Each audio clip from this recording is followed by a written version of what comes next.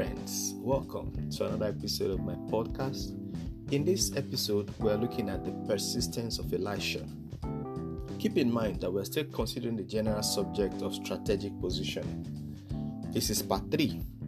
In part 1 and part 2, the Lord had opened our eyes to learn from Zacchaeus as well as the colt that was tied.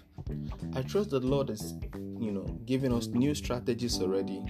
I trust the Lord is helping us to get in shape for those things we have been praying for those things we have been hoping for, and for those things we are believing to come, and for those our goals and our visions that have been written on our vision boards. In this episode, which is strategic position part 3, but we're considering the persistence of Elisha. In 2 Kings chapter 2 verse 1 to 15, it's a lengthy scripture that I'm not going to read in this episode, but I would like you to read that scripture, 2 Kings chapter 2 verses 1 to 15. In verse 1, we saw how the Lord was going to take Elijah in a whirlwind.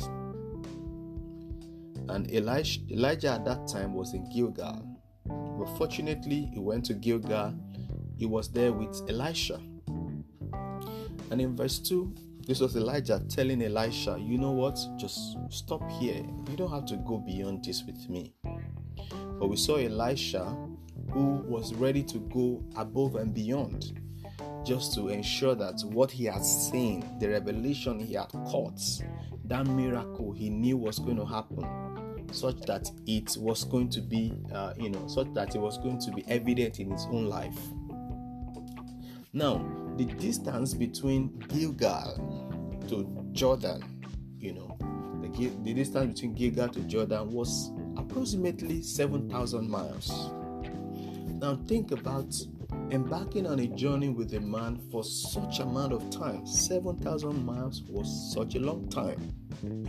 And those days, I believe there were no vehicles. I believe there were no power bikes. I believe there were no jets. I believe there were no planes. So it leads me to think that there were just two options. Number one, they could have embarked on that journey with a horse or an ass. Or they could have embarked on that journey on their foot. Regardless of whether it was on their foot or on the horse, something is sure. They would have experienced pain in that process. Now listen to me, from our point A to our point B, where our goals and our vision will be realized, in that process, pain is something that is embedded in it. It doesn't mean, now this is where we get things wrong sometimes as Christians. We always position ourselves to think that before good things can happen to me as a believer, I have to suffer. That's not true. Or before good things can happen to me as a believer, I have to struggle. I must have applied 100 times for that job before I get one. I must have wept. I must have cried my eyes out before God can give me a new job.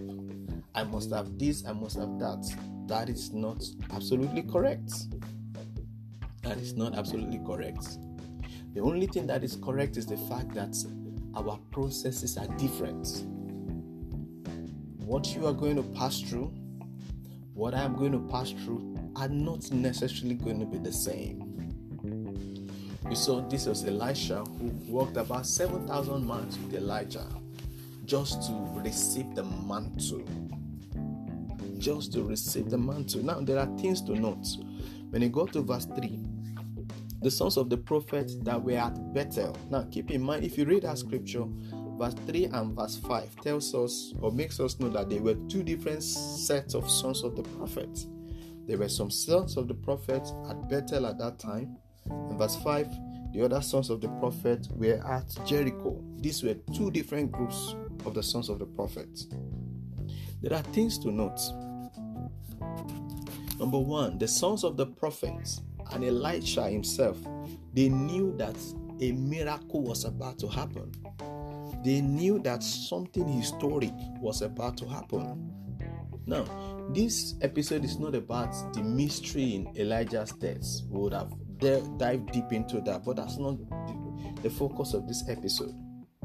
So, but let's just have the understanding, number one, that Elisha had a revelation of what was going to happen. The sons of the prophet also had a revelation of that historic thing that was going to happen. Number two is that, second thing to note is that the sons of the prophet saw a major miracle, but they were never part of it. How? How do I mean?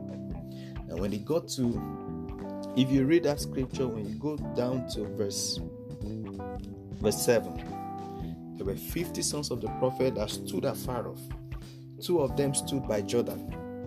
So they literally saw what happened. If you go down to verse 12, when Elisha, finally got the mantle, they saw what happened. And in verse 15, they came and they bowed before Elisha. They saw the miracle happen, but they were never part of it. Another thing to note from this scripture, because of time, that's why I'm not reading all of the scripture, but just picking few points. We'll build on it, we'll pray, and we'll trust God to help us. Another thing to note is that the sons of the prophets remained sons of prophets after Elijah was taken away. Interesting. But Elisha became the prophet. Can you see such transformation? Elisha, who was a servant to Elijah, was, because that historic thing, because he got the mantle, he became the prophet. But the sons of the prophets remained sons of prophets even after Elijah was taken away. Now, what does that tell us?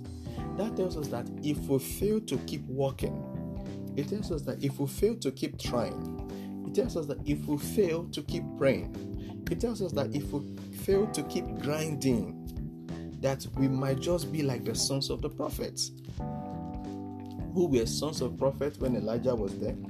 And even when Elijah was taken away, they still remained in the same position. They will still remain as the sons of the prophets. But Elisha became the prophet. He became the prophet in the land. Elisha became the prophet. Amen.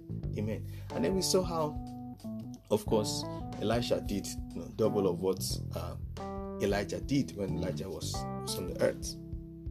Now, interestingly, while I talked about the journey from Gilgal, which Elijah and Elisha embarked on, to Jordan, where everything finally happened, I said it's approximately 7,000 miles. In that 7,000 miles, I had mentioned to us that definitely there was going to be pain in the process. And as I read that scripture, a scripture in the book of 1 Peter chapter 5 verse 10 dropped in my heart. And I'm going to read it to us. 1 Peter chapter 5 verse 10. This was Apostle Peter that was writing to those that shepherd the flock of God. In verse 10, it says, "And after you have suffered a little while, the God of all grace, who has called you to his eternal glory in Christ, will himself restore, confirm, strengthen, and establish you." He will restore, he will confirm, he will strengthen, and he will establish you. If God permits us at another time, we'll look at the subject of suffering. Suffering. What is suffering? As a Christian, what do we see as suffering? Or perhaps, is suffering, is it biblical? Is it from the devil? Is it demonic? So all of these things, if God permits us, we're going to dive deep to see and to understand what it means. Now, in 2 Kings chapter 2 verse 9, that was when Elijah popped the question to Elisha. What is it? What exactly do you want? He says, and it came to pass when they were gone over, when they had passed, over the water, passed on dry ground within the water. He said, ask what I shall do for thee before I be taken away. And Elisha said, I pray thee, let a double portion of thy spirit be upon me. Now, we are walking verse 1, verse 2, verse 3, verse 4, up to verse 9. Keep in mind that sometimes those things you are praying for, those things you are hoping for, or those doors you are knocking, it might not open the first day, it might not open the second day, and it may open the first day. Congratulations, hallelujah, amazing. It might open the second day, wow, such a testimony. It might not open on the 5th day, but one thing, if you keep moving, if you keep persisting, those doors are definitely going to open. Elisha displayed 5 things we're going to talk about. Elisha displayed 5 things, and we're going to close with that. The first thing Elisha displayed was courage. It takes courage to embark on such lengthy journey. It takes courage. If you're waiting on God, maybe about a particular thing in your life, in your career, maybe it's marriage, it takes courage to wait. It takes courage to embark on the journey of waiting. So we saw Elisha had the courage to embark on such journey. Elisha had the courage to keep following, believing that my miracle will come. Something unique is about to happen. I'm praying for somebody listening to me that in your life and destiny, great and unique things will happen in the name of Jesus. Amen. And I need to let you know something unique. A unique miracle is about to happen to you. A unique miracle is about to happen to you. A historic event that you will look back to and say, wow, I saw God. I saw God at action. It is about to occur. So, but you need courage. Number 2 thing that Elisha displayed was readiness. Elisha was ready. Despite the fact that Elijah said, just wait here, just stop, it's enough. He was ready. So as the Lord lives, and as thy soul liveth, I will not leave thee. In verse 3 and verse 5, so the sons of the prophet tell him, don't you know this and this and that and that? He says, I know. He was ready. He was ready. So we've got to be ready. You've got to be ready for those miracles you are praying for. You've got to be ready. Number 3 thing that Elisha displayed was understanding. He displayed a level of understanding. I know. I have the information. I have the download of this spiritual information. I have the download. Number 4 thing that Elisha displayed was maturity. Sometimes we waste our time trying to embark on a physical battle with people that discourages us.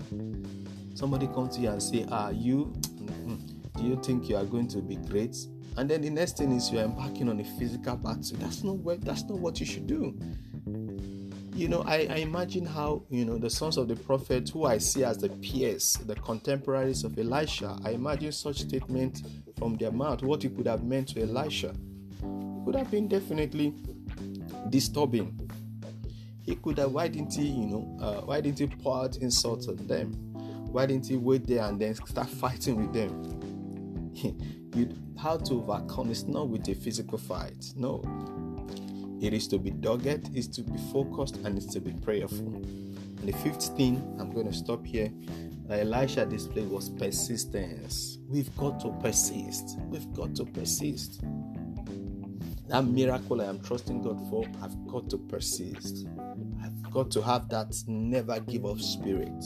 On subject of strategic positioning, as we have learned from Elisha, we've got to be courageous, we've got to be ready, we've got to possess a level of understanding, maturity, and then we've got to persist. We've got to persist.